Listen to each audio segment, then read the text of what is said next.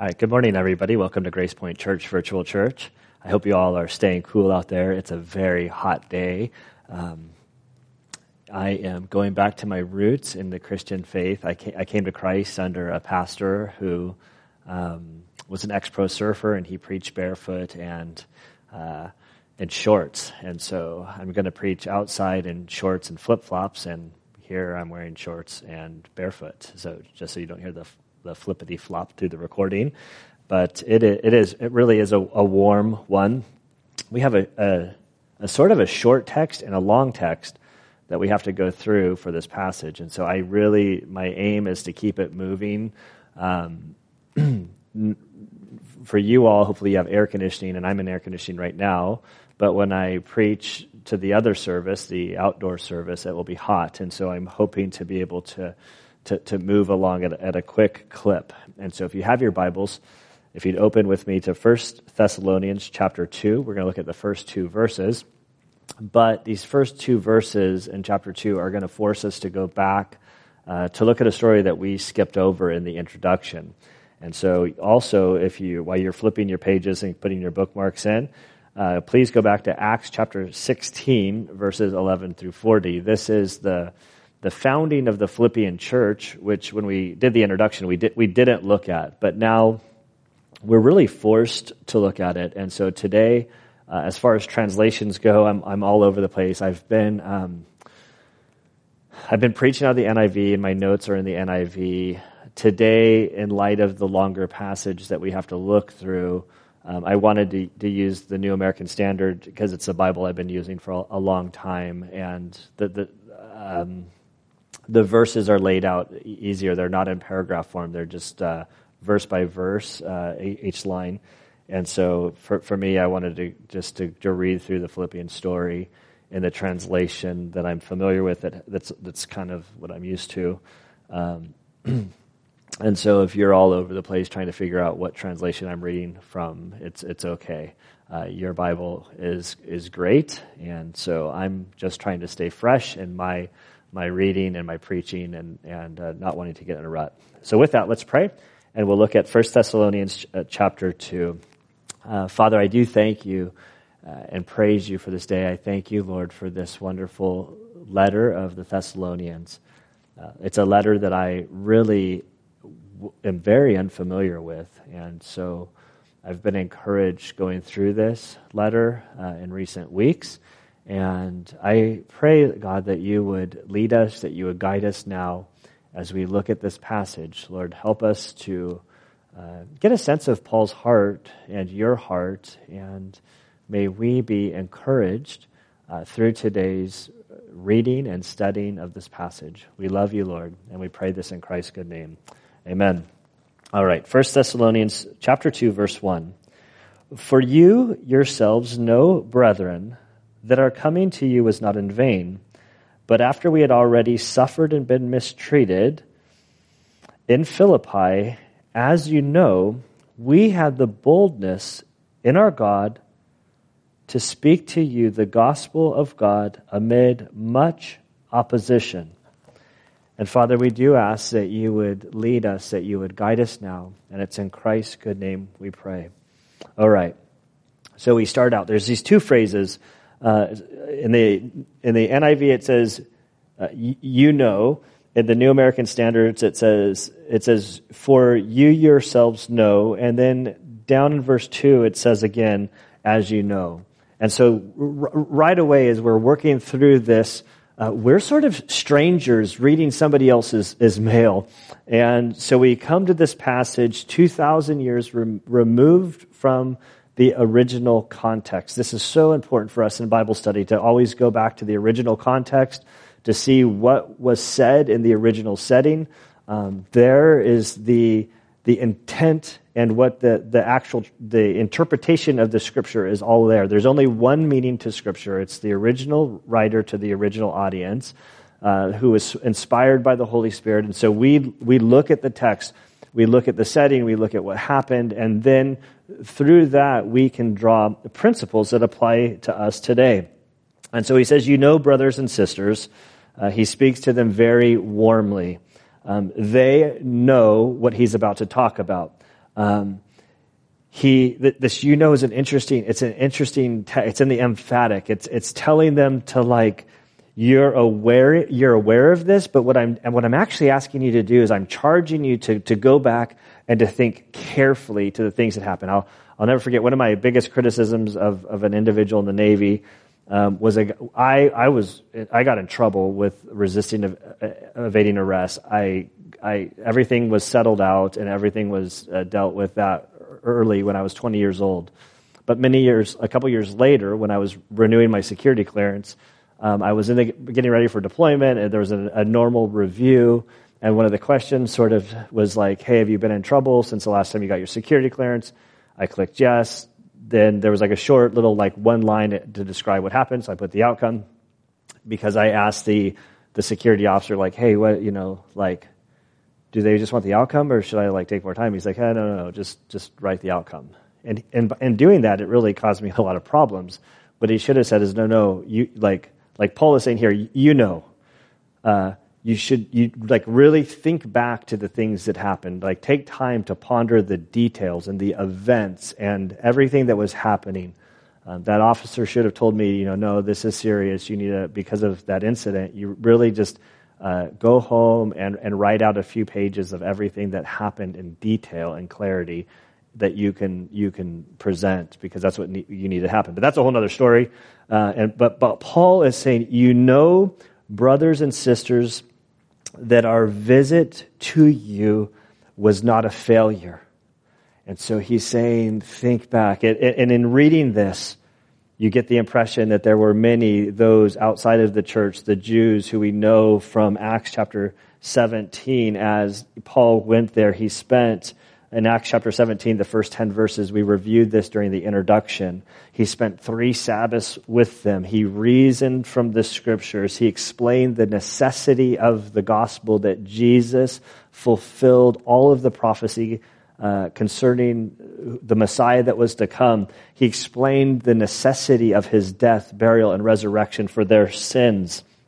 And the Jews that were there became jealous, and they conspired with other people, or they wrangled in other people together, and they chased Paul and Silas and Luke out of town. They couldn't find him, but they got Jason, and they held Jason, and Jason basically gave the word that Paul wouldn't return to the town. And so through that whole incident, and as they made their way up to Berea, and as they got there, the Jews heard that he was still in the region, not in their town, but they went up there and they tried to stir up all kinds of trouble. And so Paul was discouraged. Like, you just, in reading this, you sense that he's discouraged. The word failure in the NIV, it could be translated also, the newer version of the NIV, they've updated it. You could translate it, the word empty, foolish, worthless, without results. The New American Standard uses the word like vanity. Like, you get the impression that the rumors and the pressure and the persecution on Paul, it came across that this mission trip, this gospel going out to Europe was a failure. And you can see this like discouragement. I also, in reading this, I think back to Acts chapter 15 with the Jerusalem Council that we talked about in the introduction, that that during that Jerusalem Council, when Barnabas and Paul were getting together to go share the news, they wanted to bring John Mark with him, and Paul said, no, he bailed on us last time, he's not coming. They had their big split. Paul knew the difficulty that was to come. And so here they're facing it, and they're in the midst of it, and they're still on their trip. And Paul's writing back to the Thessalonians, and he says, brothers and sisters, that our visit to you was not a failure. And he says to think back, remember all of the good. In the midst of all of this, the persecution, the adversity, affliction, adversity, these are key words. Longing for Christ, Advent, another key word. And so when I look at Paul in this, there's a lesson here, and it's so easy to get discouraged in the midst of adversity, and when people are pushing back against you and negative things are being said. And in the last 5 months, today's the 5-month anniversary of the whole COVID situation as far as the church in San Diego is concerned, because it was 5 months ago today. It was on the this weekend. It was Sunday the 16th. This is Sunday it was Sunday the 15th. This is Sunday the 16th. But effectively, it's the 5-month anniversary. And in the last 5 months, the church and the society, our rights that have been afforded to us by the government and how we've reacted, it's so easy to be discouraged. I know of pastors who've committed suicide. I know of pastors who have quit. There's been discouragement along the way of this is just frustrating. So as a pastor, when I read this, I just sense Paul's heart. But then you look around and you see what God is doing, and God is doing all sorts of wonderful things to the church in America through this. It's a really a wonderful time. There's this refining process, this winnowing process of growing the church stronger. The divide between non-believers and believers is growing wider and wider. And so to be a Christian, you have to you're putting your sort of flag in the ground and say, no, I stand here on Christ. And so Paul's telling them, remember the good things. Now, verse 2, he says, we have previously suffered and been insulted in Philippi, as you know. So the we here, this is Paul, Silas, Timothy, and Luke. We know from the Acts, this is where in Acts where the writing goes into the first person plural that Paul or Luke starts saying we. And so we know that Luke was there because he writes from a first-hand account. He says that they suffered and had been insulted in Philippi. In the New American Standard, suffered and mistreated in Philippi. The new NIV, the newer translation of the NIV, it says that they were treated outrageously in Philippi, which was prior to their arrival in Thessalonica. And he says this last phrase, as you know. Well, we skipped over this. In the introduction, we didn't look at this whole account. And if you were watching the Gunnar Grahams through the pandemic when I was making those recordings every single day, we went through Philippi, and I did an introduction to the Philippians there, but we didn't do it here. And so it's sort of assumed that the readers understand, so I feel compelled and forced that we need to go back to Acts chapter 16, because this whole story seems to be foundational in what Paul is writing, because, let's just go there. If you went to Acts chapter 16, as I instructed you earlier, you should be there already. And in Acts chapter 16, beginning in verse 11, or really verse 9, in verse 9 of chapter 16, remember, they're on their first missionary journey. They're making their way across Turkey. Paul really wants to go up to Asia. He's trying to cut north, and the Holy Spirit is resisting and pushing back and stopping him. I don't know what that looked like exactly, but doors were being closed, and Paul knew that whatever it was that was stopping him, he accredited it to the Holy Spirit. And I think there's a good lesson there. Sometimes doors are shut in your life, and if doors are being shut in your life, maybe you should look at that like maybe it's God that's closing those doors. And so then they get to the very end of Turkey. They get to the far western edge to this town called Troas. And we're told in verse 9 that a vision appeared to Paul in the night, and a man of Macedonia, that's modern-day Greece, was standing and appearing to him and saying, come over to Macedonia and help us. We need help.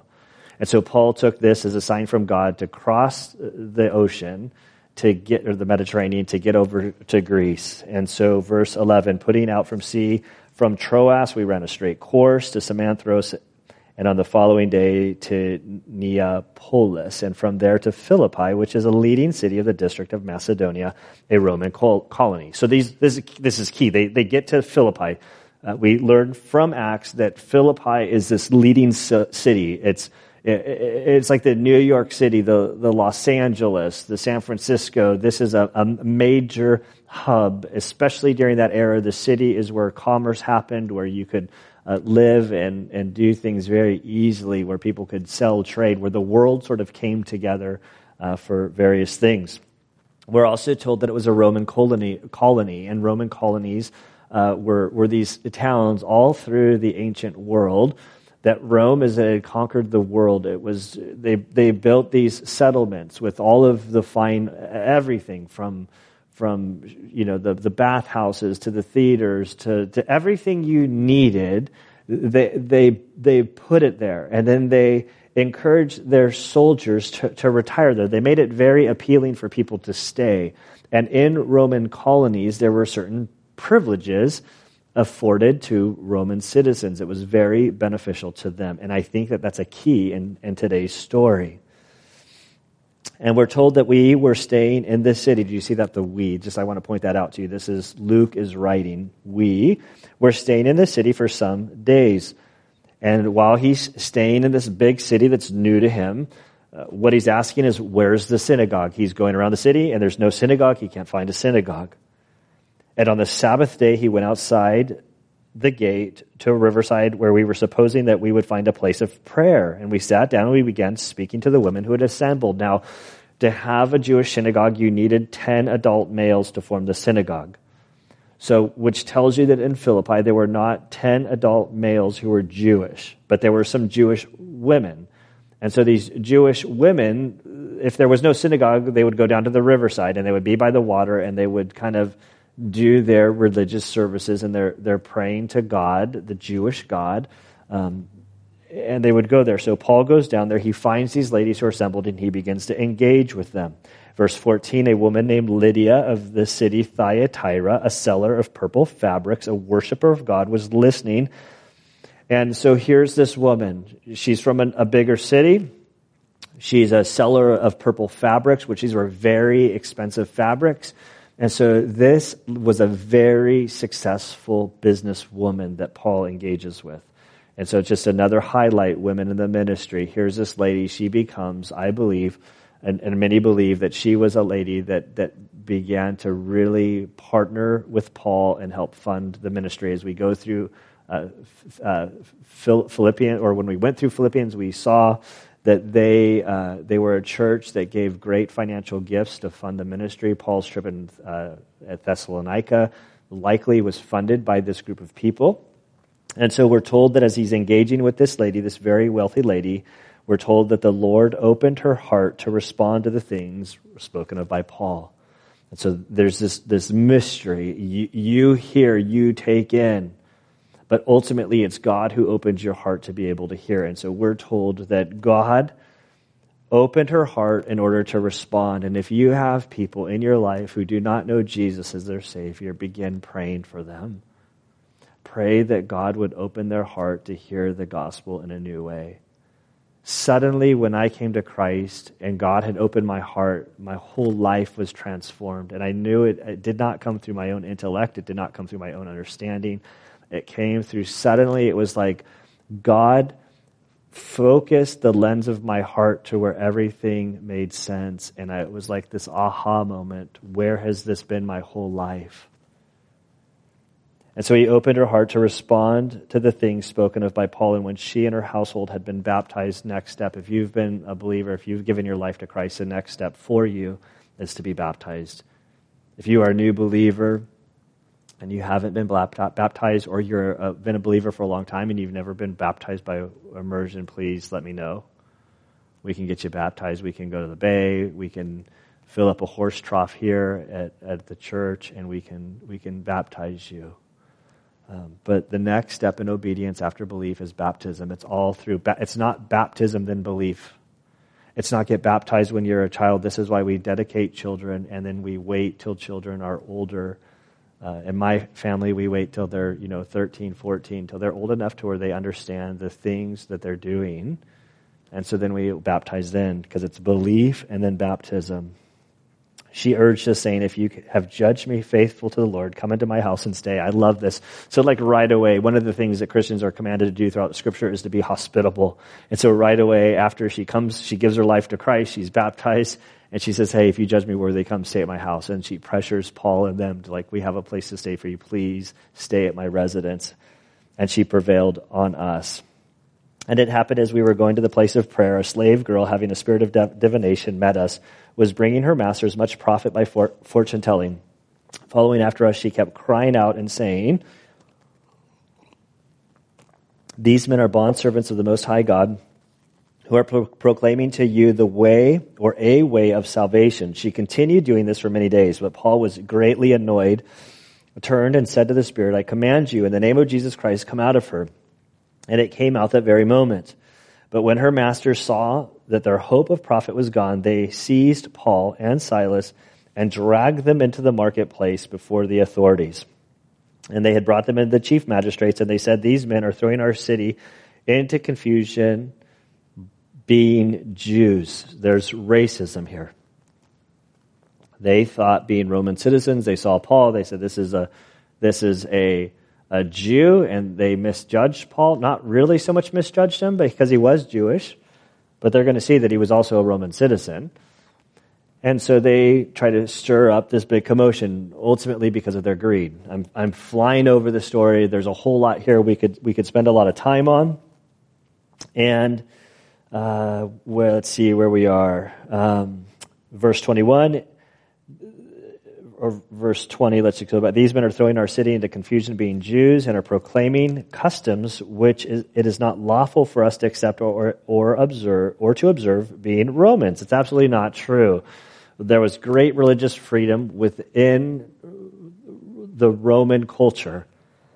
Christianity, Judaism, they were viewed sort of as one during this time, and that was an authorized religion.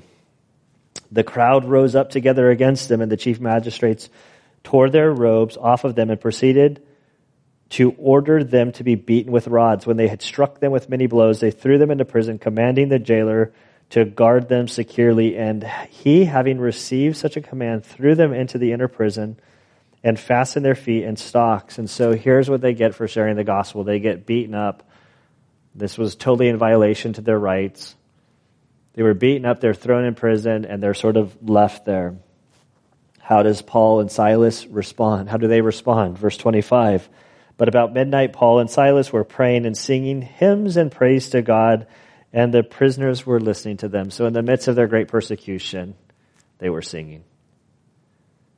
I still do find it fascinating that when we were allowed to meet inside, there were the 2 weeks there when the governor, one of the things that he came after was singing. And I can't help but to think that there was like spiritual motives, spiritual attacks behind that the governor made that he doesn't even understand. Singing is something that we as believers do. Singing is a way of worshiping God, that we can soothe our hearts, that we can get through trying and difficult times. I would encourage you that if you're home alone, what are you listening to? Play Christian music, play Christian songs that you can sing along to, and it will lift up your spirits. And so here they are at midnight. Silas were praying and singing hymns of praise to God, and the prisoners were listening to them, and it had an effect on the prisoners. "And suddenly," verse 26, "there came a great earthquake, so that the foundation of the prison house were shaken, and immediately all of the doors were opened, and everyone's chains were unfastened, so they're let loose." The jailer is going to be very scared because he was given a charge to watch these guys. It did, if a prisoner got out for a prison guard, this was a capital punishment offense for them. When the jailer awoke and saw the prison doors opened, he drew out his sword and was about to kill himself, supposing that the prisoners had escaped. This just is bold to me. It's always just seemed like a really bold story. I think my inclination was, if something bad like this happened, I would run. My nickname whenever hazing was happening in the teams, I developed the nickname Gunner the Runner, because anytime I sensed that some sort of hazing was going to be gone, I was out of there. I ran away as fast as I could, and I hid. And so I developed the nickname Gunner the Runner. They'd always find me, and it always ended up being worse. This guy's just like, I'm not going to run. I'm just going to go ahead and take my life. It's like, come on, man. This is like an earthquake. I think you could talk your way out of this one. But here the guy is showing the severity of how seriously these guys took their job. I think about Jesus being in the tomb and how serious those prisoners took their job. This is serious business. Verse 28, "But Paul cried out with a loud voice, saying, 'Do not harm yourself, for we are all here.' And he called for lights, and he rushed in, trembling with fear. He fell down between Paul and Silas, and after he brought them out and said, 'Sirs, what must I do to be saved?'" This is an excellent question. What must you do to be saved? Are you sure that you are right with God? Are you sure that if you died today, that you are secure in him? There are so many people that are so confused about what does it mean to be saved? What does it mean to be spared from the wrath of God, as we looked at last week? Listen what Paul says. It's very simple. Verse 31, they said, believe in the Lord Jesus and you will be saved. This isn't just simply believing that he existed. This is believing in his work. The gospel, as we went over last week, is that Jesus went to the cross according to the scriptures. He was crucified on the cross, and he was buried according to the scriptures. It says like 3 times, according to prophecy, he was put on the cross, nailed to the cross, he was killed, he was buried, and on the 3rd day he rose again. This was done for you. And in hearing the gospel, we're told in Ephesians 1:13, that after you hear it, to activate it in your life is to believe, to say, yes, Lord, I believe that I'm a sinner. I believe that you died for me. And then at that moment, we're told that the Holy Spirit seals you for the day of redemption. And he says, you and your whole household. And they spoke the word of the Lord together with him and all who were in his house. And he took them that very hour of the night and washed their wounds. And immediately he was baptized. So again, we see belief and baptism. So water baptism is a very important part of the Christian life. And so again, if you are a Christian and you have not been baptized, post-belief, you're walking in disobedience to the Lord. That's as simple as we can play. That's as simple as that I can make it. And so if you've given your life to Christ, you're to be baptized. This was a struggle for me. I was raised in the Catholic Church. I was baptized as an infant, and then I became a Christian. And then I got far enough along in the Christian life that I thought to be baptized was something that was for beginners, and I was now more advanced. And so the Lord got a hold of me again and humbled me, as he always does, and brought me to the place where I was willing to submit my life to him and to be baptized. And this happened to me while on a marathon in Denver. I bumped into a guy who was a pastor named Buddy, who I'm still friends with him on Facebook. And he said, hey, I've been in disobedience. I need to get baptized. Will you baptize me after the marathon? And he did. And so it was a wonderful experience. Verse 34, and he brought them into the house, and he set food before them, and he rejoiced greatly, having believed in God with his whole household. Now, I want to be clear, this isn't one individual that believed and then it became effective for the whole household. The whole household heard the gospel. The whole household responded to the gospel individually, and then the whole household individually became Christian. If you are raised in a Christian home, you're not saved on your family's faith. It is your faith alone that determines whether or not you stand justified before God or if you stand condemned before God. It is not your family. It is not your pastor. It is not those that you hang out with. It is, what did you do with Jesus? Verse 35, when day came, the chief magistrates sent their policemen, saying, release those men. And the jailer reported the words to Paul. And the chief magistrate sent to release you. Therefore, come out now and go in peace. But Paul said to them, they have beaten us in public without a trial, men who are Romans. So you're saying we are Roman citizens, and have thrown us into prison. Now they are sending us away secretly? No, indeed, but let them come to themselves and bring themselves out. The policemen reported these words to the chief magistrates. They were afraid when they heard that they were Romans, and they came and they appealed to them. When they had brought them out, they kept begging them to leave the city. They went out of the prison and they entered the house of Lydia. They went out of the prison and they entered the house of Lydia, and when they saw the brethren, they encouraged them and departed. And so that's the story in Philippi. I do find it interesting in today's what we're going through over this last 5 months, that Paul here, the whole submitting to Caesar, render unto Caesar the things that are Caesar. And here we see Paul as a Roman citizen, that he has certain rights, and so he, as a Christian, as he leads his life, he does it in humility, but also at the same time, he's not afraid to draw on the rights and privileges that he has as a Roman citizen. And so over the last 5 months, I do think our politicians have handled things very incorrectly, and especially in California. The coronavirus is what it is. And And so the church has been sort of pushed in this position because as American citizens, there are certain rights that we have. Our Constitution is pretty clear. The First Amendment is like really clear. Our founders believed in the First Amendment so strongly that they put in the Second Amendment not to protect ourselves from robbers, but to protect ourselves from the government. And so by encroaching on these areas, I think that what they've done is it's really turned the conversation sort of like backwards, where we as American citizens are saying, no, in our submission to the government, we have certain rights. And so do we respond one way or the other? Where if our government was to come out and say, these are the things that we recommend to the church, you have certain privileges. And so these are the safety recommendations. We're not going to come after you. And then it would have really forced the conversation to be, how do we respond for the best safety? And I do think this week with John MacArthur's church, there was a big break that the attorney or the judge, the federal judge says no. I think it was a federal judge said that no. In the meantime, while we're waiting for the case, that John MacArthur's church can indeed meet inside, as they always have, and sing and worship their Lord until it's settled. And so I do think it's a big deal. That for us, we're not, like, the plan isn't to come inside just because that happened, because the conversation is like, well, it's been really kind of fun outside. And if that's safer, like, I don't want there to be an outbreak at our church. And so we'll play by the guidelines. Like, it's one thing to say, well, we have the freedom to meet inside, and we can do that. We have the rights afforded to us by our Constitution. It's another thing to say, well, yeah, there's people that are concerned, so maybe we have this beautiful weather, we have this beautiful property. It's for us to meet outside it's an easy thing to do.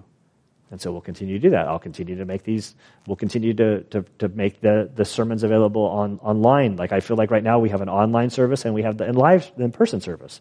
And so that's a way tangent, and I'm like we gotta speed through. I'm at 32 minutes. I keep the clock going.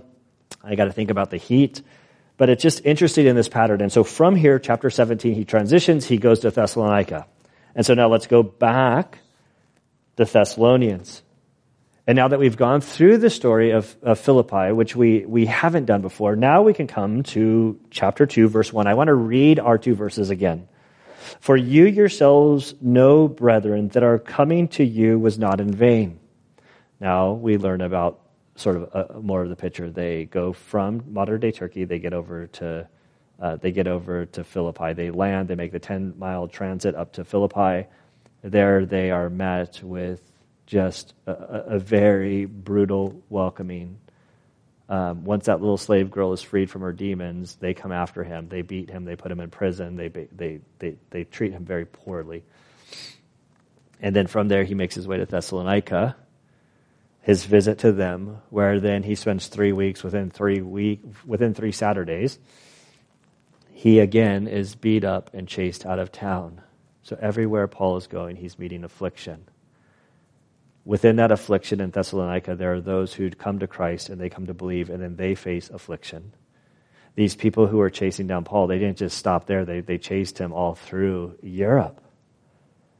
And so it'd be very easy again for Paul to be discouraged. And he said, our coming to you wasn't in vain, because there's fruit in their life. And God was working the whole first chapter, all of the things that he was grateful for that God was doing in their midst. Faith, hope, and love, those 3 things that manifest themselves in their lives. Then we come to verse 2. But after we had already suffered and been mistreated in Philippi, as you know, and now you know that story, he then says, but with the help of our God, we dared to tell you his gospel in the face of strong opposition. Those 3 little words are all through the Bible, and they are so encouraging. But with God, the impossible is often made possible. In this case, there was frustration, there was discouragement. I'm sure there was fear. Nobody likes getting beat up. Like, as Paul, have you ever thought about going from Philippi, that what happened there? And then as they make their way into Thessalonica, Paul was quite literally beaten, bruised, bloodied, tore his clothes, scuffed up. Lydia might have bought him some new clothes, but the signs of he wore his scars visibly. And he says, but with God, they might have been timid to go forward. They might have been timid to press on. And I tell you, the last 5 months has not been easy. There are hard things going on. Looking at my pastor buddies that are, contemplating like walking away from the ministry, or those who have walked away. It's like, this is like really hard. But with God, we dare to tell you, I continue to make videos. I continue to feel called to the church in the midst of the adversity that God has called me here. And so I'm going to press on faithfully here at Grace Point Church, that we dared to tell you his gospel because people's souls are on the line. And momentary affliction is nothing in comparison to the future glory that is in store. There are people in our state of California that are lost and they don't understand. Their whole worldview, everything that they go about is from a view that there is no God, that this life is fleeting, and we see it manifested in ways like abortion and just how law enforcement is treated, and all of these things. Sin is rampant in our state. And we don't need more laws. What we need is people's hearts to be transformed. And who is going to share the gospel if Christians don't stay? This is really convicting. But with the help of our God, we dare to tell his gospel. So our God, his gospel, the gospel is not ours, it is his. He is our God that has commanded us to share his gospel, that Jesus died on the cross for the sins of the world, and that believing in him, you would have everlasting life. Our most difficult times often produce times of immense growth with the Lord. Our most difficult times often come as we step out in obedience to God. By believing in Jesus, you will most likely face resistance from the world around you. Once you take the step of obedience into a baptism, often that's where resistance will come in your life. And then as you walk obediently to the Lord, you're going to find resistance. And so as Paul looked back at the suffering they faced, he remembered how God's help and faithfulness to him and these dear believers in Thessalonica, he remembered what God did. So in the midst of all of the affliction, he turned his eyes to Christ and he said, you know what? God is at work. In the midst of suffering, so much fruit came out of it. The church in Philippi ended up being this great partner to Paul for the sake of the Gospels. When I think about Philippians, Thessalonians, Ephesians, if you think about these letters that we know as the prison epistles, they ended up being the letters that God used that are on par with the Psalms. And the Psalms also all of these are sort of born out of affliction. So these letters, so Philippians, Thessalonians, these are the letters that we go to as believers as we find ourselves facing affliction. Because in the midst of great affliction, born out of that, there's a perspective of sort of eternal thinking and keeping our eyes on Christ, and in him there's hope. There's no accident that in the midst of the pandemic, in the midst of all the chaos, when we were going through all of the chaos, where I turned my eyes, it was to Philippians, and we went through Philippians. And so the last 5 months have been very difficult. The future is unknown. But as I look around and I see what God is doing in our midst, I'm so encouraged. Legitimately, I'm encouraged. That doesn't mean that there hasn't been discouragement or frustration. There's been very difficult things. But as I look up and I look around and I see what God is doing in all of your lives, It's a very encouraging thing. And so with that, let's pray. May you all have a great week. Again, please check in. Let me know how you're doing. Leave a comment. Text me. Send me an email.